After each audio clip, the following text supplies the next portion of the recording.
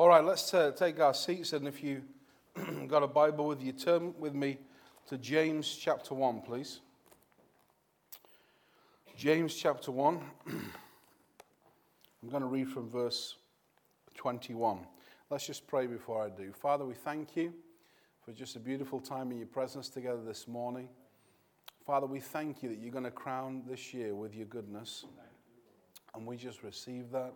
And Father, we want to walk in your path this year, a path of abundant joy, a path of abundant peace, a path of abundant provision, a path of abundance in every way, Father. We declare that we believe that. For Jesus, you said that you've not come to steal from us or kill us or destroy us, but you've come to give us life and life in abundance. And we choose your way this morning. We choose to believe your word this morning. We choose to put that word in our hearts this morning and to speak that word out of our mouths this morning and to see change occur in Jesus' name. Amen. I really believe that God is asking us afresh to take him seriously in his word and take him seriously in what he says to us. So let's just read verse 21. Therefore, lay aside all filthiness and the overflow of wickedness, and receive with meekness the implanted word, which is able to save your souls. So receive the implanted word, which is able to save your souls. There's got to be a humility when you listen to the preaching and teaching of the word of God, or when you turn to the scripture yourselves. There's got to be a humility to see it more than a religious exercise, but to see it as an absolute dependency. Some people are dependent on the state. Some people are dependent on mum and dad. Some people are dependent on paycheck to paycheck. Some people are dependent on an emotional crutch, whether it be an addiction. But God wants us to find our dependency in his voice, in his word, and in his presence. Amen. Everybody has a dependency on something. God created us with a need for a dependency on him. A dependency on him. And we've got to be those that are humble enough to receive him. To say, I need you, God. I don't want to live 2019 without you. Amen. I don't want to live a life of mediocre existence. I want to live a life of supernatural abundance. Yes, Amen? Amen? So it says to lay aside garbage, basically. My little daughter, she's got this phrase, which is not very nice. She usually says it when I cook something. But if Joel's not eating his food, she'll get annoyed with him. She'll say, Joel, come and eat your garbage. She's not very nice when I've cooked a meal for her. It's usually when I do it, she'll say it. Come and eat your garbage. And he'll say, take a chill pill, Zoe. Chill your beans. But God wants us to lay aside our garbage. And he wants us to receive the word that's implanted in us that can save us. And how does that word go about saving our souls? It does this. It compels us not just to hear the word, but to do it. Yeah. What does that mean, to do the word? It means to speak the word. It means to act upon the word. It means to take hold of the promises of God and put them in our heart and speak them out of our mouth until we see the physical reality of that promise come. Go to another scripture, Proverbs chapter 4. This is just an introduction. I'm going to share similar today and next week on the same thing. And those who are not here this morning really have missed out. Amen? Yeah. But thank God we'll eventually get it on the website and so forth. But you're blessed to be here this morning, whether you know it or not. You're very blessed. Right. Proverbs chapter 4.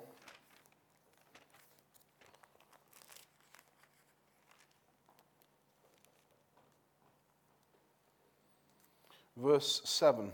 Wisdom. Now the Bible says in I think it's 1 Corinthians or maybe 2 Corinthians that Jesus has become for us wisdom.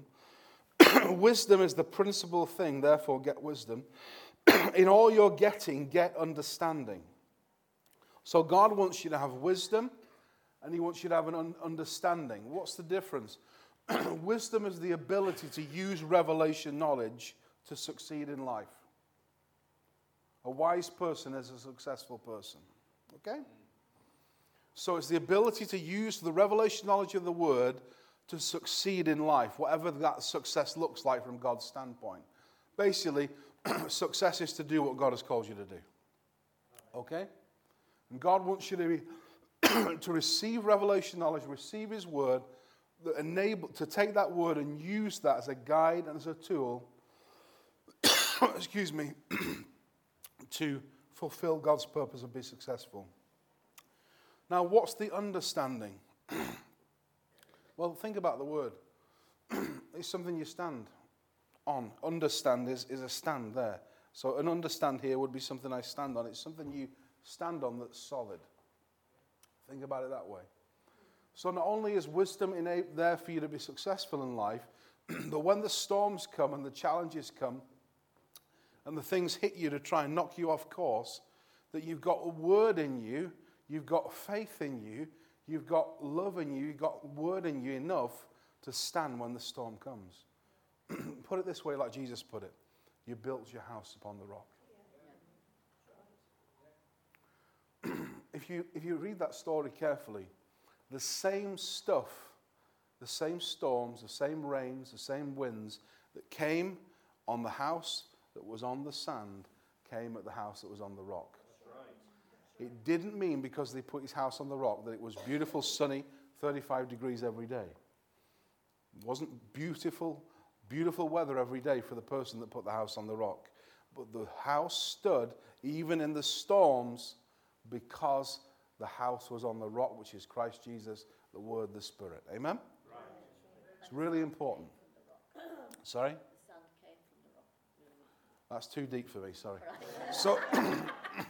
So my point is that I really want you to grasp very strongly that God wants you to have an understand that's strong. He wants everyone to understand. It says in this scripture, in all you're getting, in all your pursuing of things, pursue understanding. You know, that's really, really important. And we're going to look at that in another scripture later on. But just go down to verse 20 with me of the same chapter. My son or my daughter, give attention to my words. Incline your ear to my sayings. Do not let them depart from your eyes. Keep them in the midst of your heart. For they are life to those who find them and health to all their flesh. Keep your heart with all diligence, for out of it, will spring the issues of life. Put away from you a deceitful mouth and perverse lips far from you. Do you know what a deceitful mouth is? Not just a liar. A deceitful mouth is somebody who disagrees with the word of God, who receives the promise of God and says, that's not going to work. That's a deceitful mouth. And the way we guard our heart, which is in this scripture, keep our heart, verse 23, how we do that is in verse 22 and 24. This is how you guard your heart. Put the word of God in your heart. How do you guard your heart? Keep your mouth away from deceit. That's how you're going to guard your heart. Amen? I just want to draw something from here. It says that the word is health to all your bones. So there's a physical benefit in receiving the word of God. Now listen to this. If you go to the doctor and they give you a prescription, say you've got a flu or something, a very bad flu, and it's got maybe on your chest or something, and they decide by a miracle to give you antibiotics. Well, I know. I'm just making the point. It's a miracle if they do. Now, you take that prescription, you go to the chemist, you get your antibiotics, you go home, you get back in bed, and you put the antibiotics by the bedside cabinet, and you say, I'm really glad I went to the doctor. I'm so glad I got that prescription. I'm so glad that antibiotics is by my bedside. I'm already feeling better. No, you wouldn't do that, would you? You would take the medicine. Whatever. You would take the medicine, wouldn't you? Yeah? You would take the medicine. My point is that what we tend to do with the scripture is not see it as medicine. Not see it as something we need to get healthy. we tend to see it as something that we have to do because it's a religious duty, something that is take it or leave it. Sometimes we can just leave the Bible on the shelf for 3 weeks and not bother about it. Why? Because we don't think it makes any difference. Or we get excited for a little bit about the Bible, maybe throw a few verses on Facebook, maybe throw a few verses to friends, and think, oh, I'm excited about the Bible now. Then a storm comes and we stop doing it. There needs to be a sense of getting real with our Christian faith this year, and getting real about what we believe, and getting real about what we stand on, and stop letting our emotions rule us.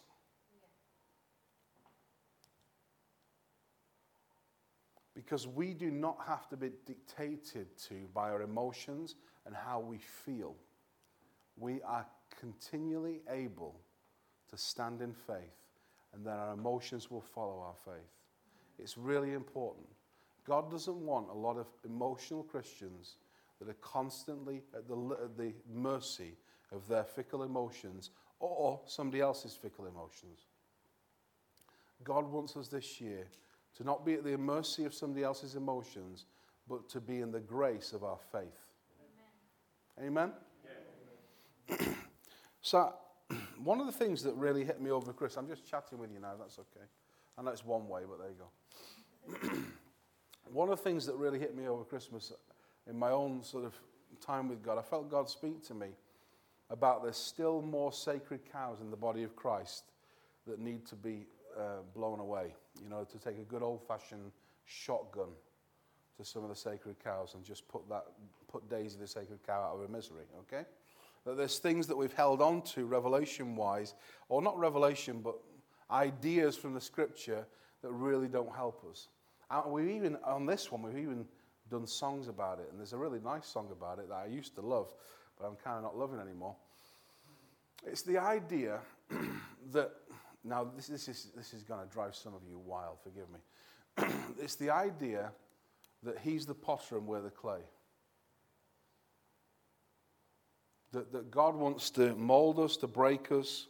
No matter how many times he puts us on the potter's wheel, he wants to break us until we're just like Jesus. And that he's the potter, we're the clay. We've got no say in what goes on. We're just a ball of grey mud, and he just shapes us the way he wants because he's in control. So when the Holy Spirit started talking to me this, I thought, God, why are you talking to me about this, you know? You talk to me about so many stuff that's controversial and it gets people upset. Why are you now talking to me about the potter and the clay? He said, son, I'll tell you why I'm talking to you about the potter and the clay, because I want my people to get ready to move in miracle signs and wonders, and if they still think they're a clay pot, they won't do it.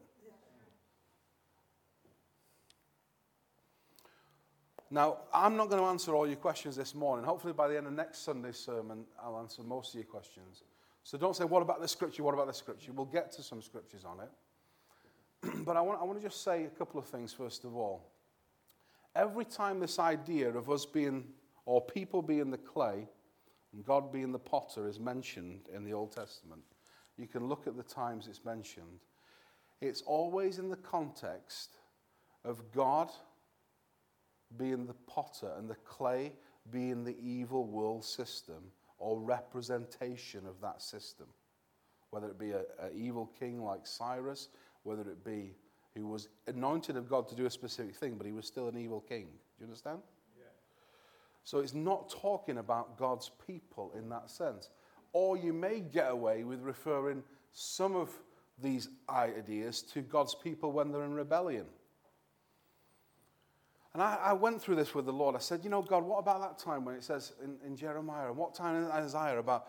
And God says, yeah, but you're not a rebellious people. I don't see you that way. Oh. So how is that relevant for you? Think about it. If you're saying, or singing, the potter's hand, you're saying, oh, mold me, break me, you're saying I'm rebellious. No, you're not rebellious. You're not a rebellious bit of clay. You're a son and daughter of the King of Kings and the Lord of Lords.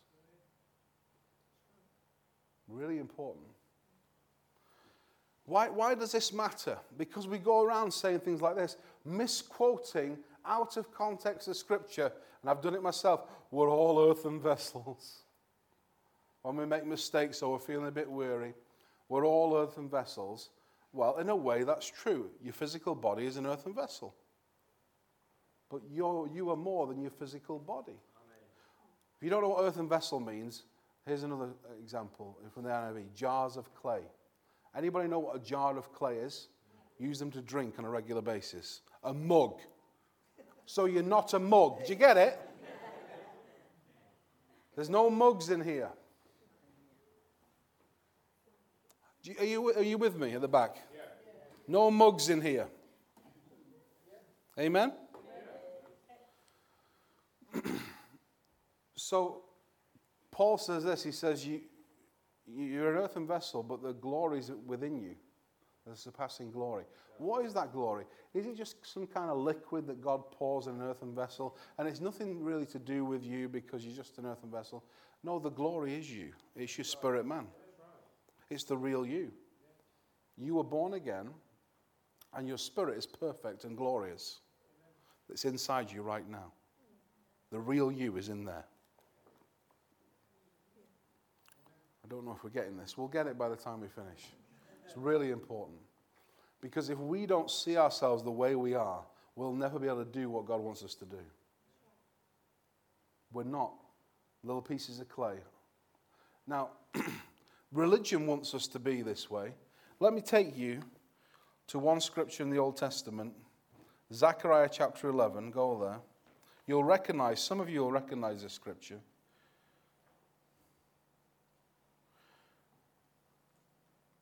Verse 13 of Zechariah chapter 11. It says, "And the Lord said to me, throw it to the potter. That princely price they set on me. So I took the 30 pieces of silver and threw them into the house of the Lord for the potter." That scripture is attributed, it's quoted in the New Testament by the writers of the New Testament when dealing with Judas. So Judas, for 30 pieces of silver, what did he do? He betrayed Jesus, didn't he? And he threw that 30 pieces of silver at whose feet? Do you remember in the gospel?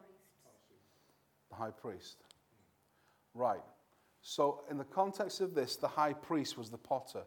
What does the high priest represent? Represents a dead religious system. God is not the leader and not the author of a dead religious system. He is not the potter. He is the author of life, and he is the creator. But this subservient, legalistic-based religion wants to be the potter in your life and make you into a little clay pot that never does anything. And when it thinks when he sees a blemish in you, oh, that little pot, that little clay pot, Wayne, I see a blemish there, I see a flaw. Let's break him. Build him up again. No, don't say amen. Break him and build him up again. No, that's religion. It's really important we get this. God doesn't want us to be broken again and again and again. He wants us to see ourselves the way he sees us. That's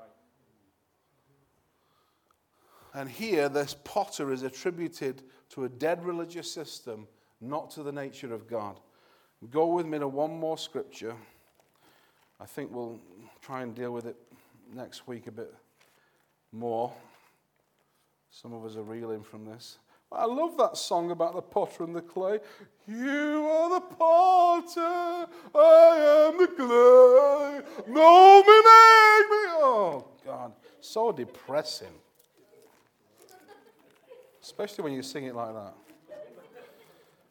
But, this sort of garbage that we kind of... So even in Romans chapter 9, when Paul talks about the potter and the clay, he's not talking about the redeemed. He's talking about the difference between the Gentile and the Jew. We take these phrases and we make songs and religions out of them. And God says, grow up. Here we go. 2 Timothy chapter 2.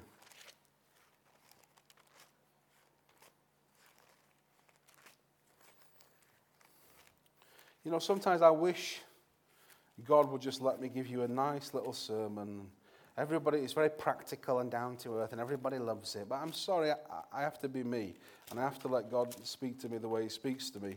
And I believe if you take hold of it, it's going to do you good. 2 Timothy chapter 2.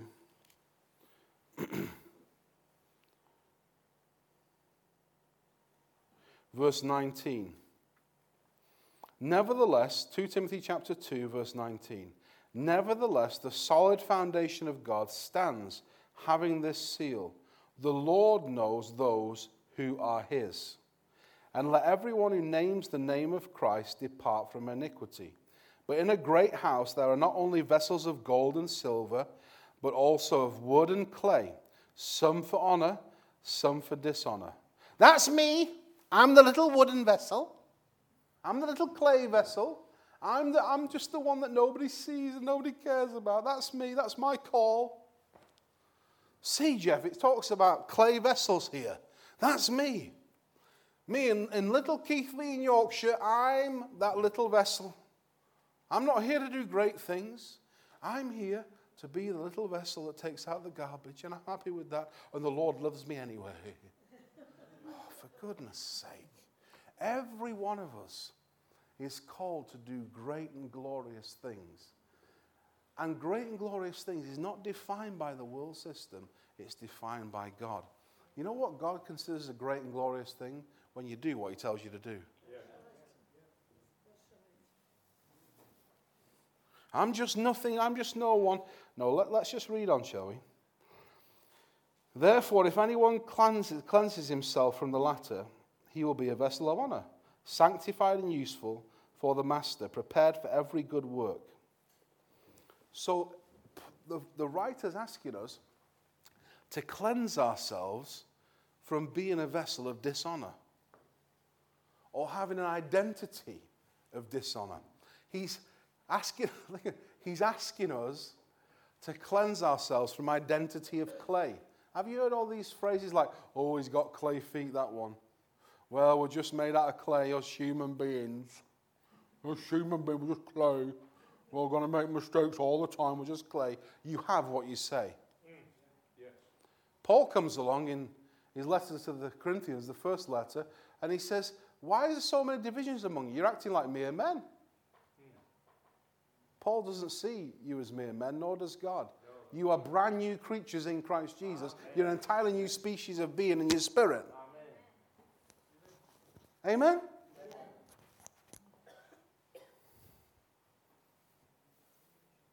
Wow.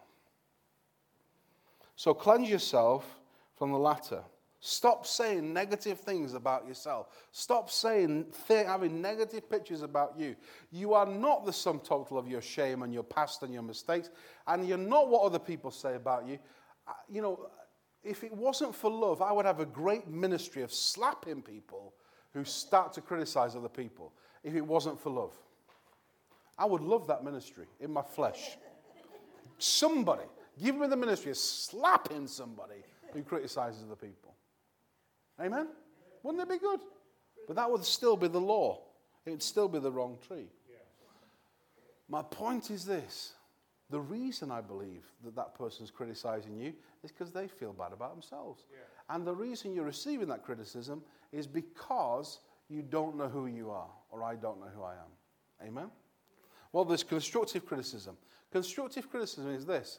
I can see you need to change in that area. Let me help you do that. And I'll walk with you doing it. That's fine. Deconstructive criticism is, this is wrong with you, and I haven't got a clue how to solve it, but I just want to point it out for you. Thank you very much. And we've got a lot of that about. Now, God wants you to be cleansed from this identity of clay, from being a mug, because you're not a mug, and to be fit for the master's use. You are, according to this, you're a golden vessel. You are, say it to the person next to you, look them in the eyes. Now, don't have a usual half-an-hour conversation after it. Just say to them, you are a golden vessel. Now, let them say it back to you. You are a golden vessel. Amen. And it says, listen to this, fit for the master's use. I want to just read this scripture in a different translation for you. I want to read it in the trendy version at the moment, which is the Passion Translation. But it is an interesting version of this in this translation. So just bear with me. Just close your eyes. I want to read this scripture to you in a different translation from verse 20. Just let this paint a picture in your mind. In a palace, you find many kinds of containers and tableware for many different uses. Some are beautifully inlaid with gold or silver, but some are made of wood and earthenware. Some of them are used for banquets and special occasions, and some for everyday use. But you, Timothy, must not see your life and ministry this way. Oh, so if it's good enough for Timothy, it's good enough for you. For you, Lou, must not see your life and ministry this way. For you, Eileen, must not see your life and ministry this way. For you, Rebecca, must not see your life and ministry this way. Have you got my point? Yeah. It's really important. Yeah. For you are to be a pure container of Christ and dedicated to the honorable purposes of your master, prepared for every good work he gives you to do. Don't start talking about doing mass evangelism when you don't know who you are, because it will reap very little. Don't start talking about the need for reaching everybody with Christ, because the little you have of knowledge of Christ is all they'll receive. But if we have a company of people that start to know that they're golden vessels and start to know who they are, and just the delight of coming into the inheritance we have, we won't have to preach to people to go and tell people about Jesus. You'll just want to tell people about Jesus because of what he's done in your life. You know, we won't even have to have people, asking people to serve on a Sunday morning or serve in church. It won't be necessary. Why? Because we'll start to know who we are. And it says about Jesus, knowing who he was, his authority and where he'd come from and where he's going, he washed the disciples' feet. So your service for God comes out of who you are. You're a son who serves, you're not a servant in servitude. That's right. And you're a golden vessel. So I was meditating on this a bit, and I'll close with this because of time. And we'll pick it up next week because I want to go deeper on this. Thinking, wow, I'm a golden vessel. I'm fit for the master's use. Maybe I'm that beautiful candle on the table that brings light for the guests that come around the table. I was thinking about this, and Holy Spirit in my meditation just said, you are beautiful to me, Geoff, and all my people are beautiful golden vessels to me. But he said this to me in my spirit. He said, think about it. How much do I love people who still don't know me yet when I want to use you as golden vessels to invite them in? He said, son, please help my people and help yourself by changing your view of the way I view people who are not yet Christian. He said, son, that there are no them and us's. Everyone's invited to the party. And when they get to the party, I want somebody who is fit to DJ, somebody who's fit to do games, somebody who's fit to serve, somebody who's fit to produce beautiful food. When they get to the party, I want you ready in your place to serve the nations. But you can't do it if you still see yourself as a mug. Stand with me, would you?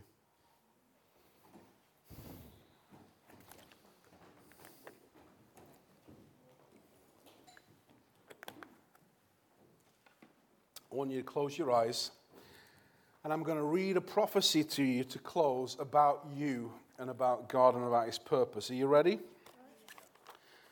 Now, if you're not very good at standing, you can sit because it's it'll take a few minutes this, but I want you to grasp hold of it in your heart. So you can stand if you can sit if you want to. You can stand on your head if you want to. Here we go. It's based on Philippians 2 verse 13, which says, God is at work within you. I can feel the Holy Spirit struggling to have her place and to have rights in the individual members of the body of Christ. How the Spirit longs to heal the sick, to break the power of Satan over the lives of men through you and me. Let the Holy Spirit loose. Don't limit God. Believe the gospel. It is the method to infuse you with all God's power. The new creation, the golden vessel, is utterly one with Christ. You and I have seen that new creation. The new creation is one with love, who is God, and God is one with him, and love is one with the new creation. The new creation is the body of Christ. This living organism, God-filled, God-dominated, is here among men and women, acting for love, acting in love's stead, taking over love's work. We are now his burden bearers. We carry his load with his strength. We do his will with his ability. He is living his life in us. He said, I am the way. This way is not a road, it's a person. It's not a theory, it's a reality. It's not a doctrine, it's a life worth living. Dogma and doctrines have lost their significance. They are the worn-out shells of the yesterdays. They held us in a bondage for years. Now we are swallowed up in Jesus. His grace has made us strong. We that are strong ought to bear the infirmities of the weak and not to please ourselves, says Romans 15:1-2. This is the Jesus method. He was strong. He took our infirmities. Now his strength has made us strong. We take over the weaknesses of others. We are not their critics. We do not condemn anyone because of failure. We go down and take their burdens and let them walk by our side, free men. We do not condemn the one held in prison by Satan, for we remember that once we were slaves. We are the grace givers, the burden bearers, the light leaders in a world of darkness. We are the Jesus men and women of a new age. He has made us love. He has made us like himself. What he was in his earth walk, we are now in our earth walk. He has taken us over in order that we might take over his dream for mankind. And it sounds strange, but it is beautifully true that we love as he loved. We love within his love. We look upon people through love's eyes. We used to say, they are reaping what they sow. We used to see them through the eyes of the sense realm. Now we say, Father, help me to help them. I am taking your grace and your wisdom to carry the load that they have failed to carry. They have been deceived by the senses. I take their place and carry their burden, as you, Jesus, have taken my place and carried my burden. We speak of them with love's voice, with love's message. For over 2,000 years, the limitless ability of God has been unused and untapped. The church has remained relatively powerless and weak. Sin consciousness and clay consciousness has reigned as master, and the church has served as a slave. Yet the church needs to represent the new creation, the golden vessel, which is a Satan conqueror. Let all the possibility of God be let loose in you. Shall God be great amongst the world once more? Shall he heal and save multitudes? Shall the vast hordes of men once again hear the message of grace from the lips set on fire with love?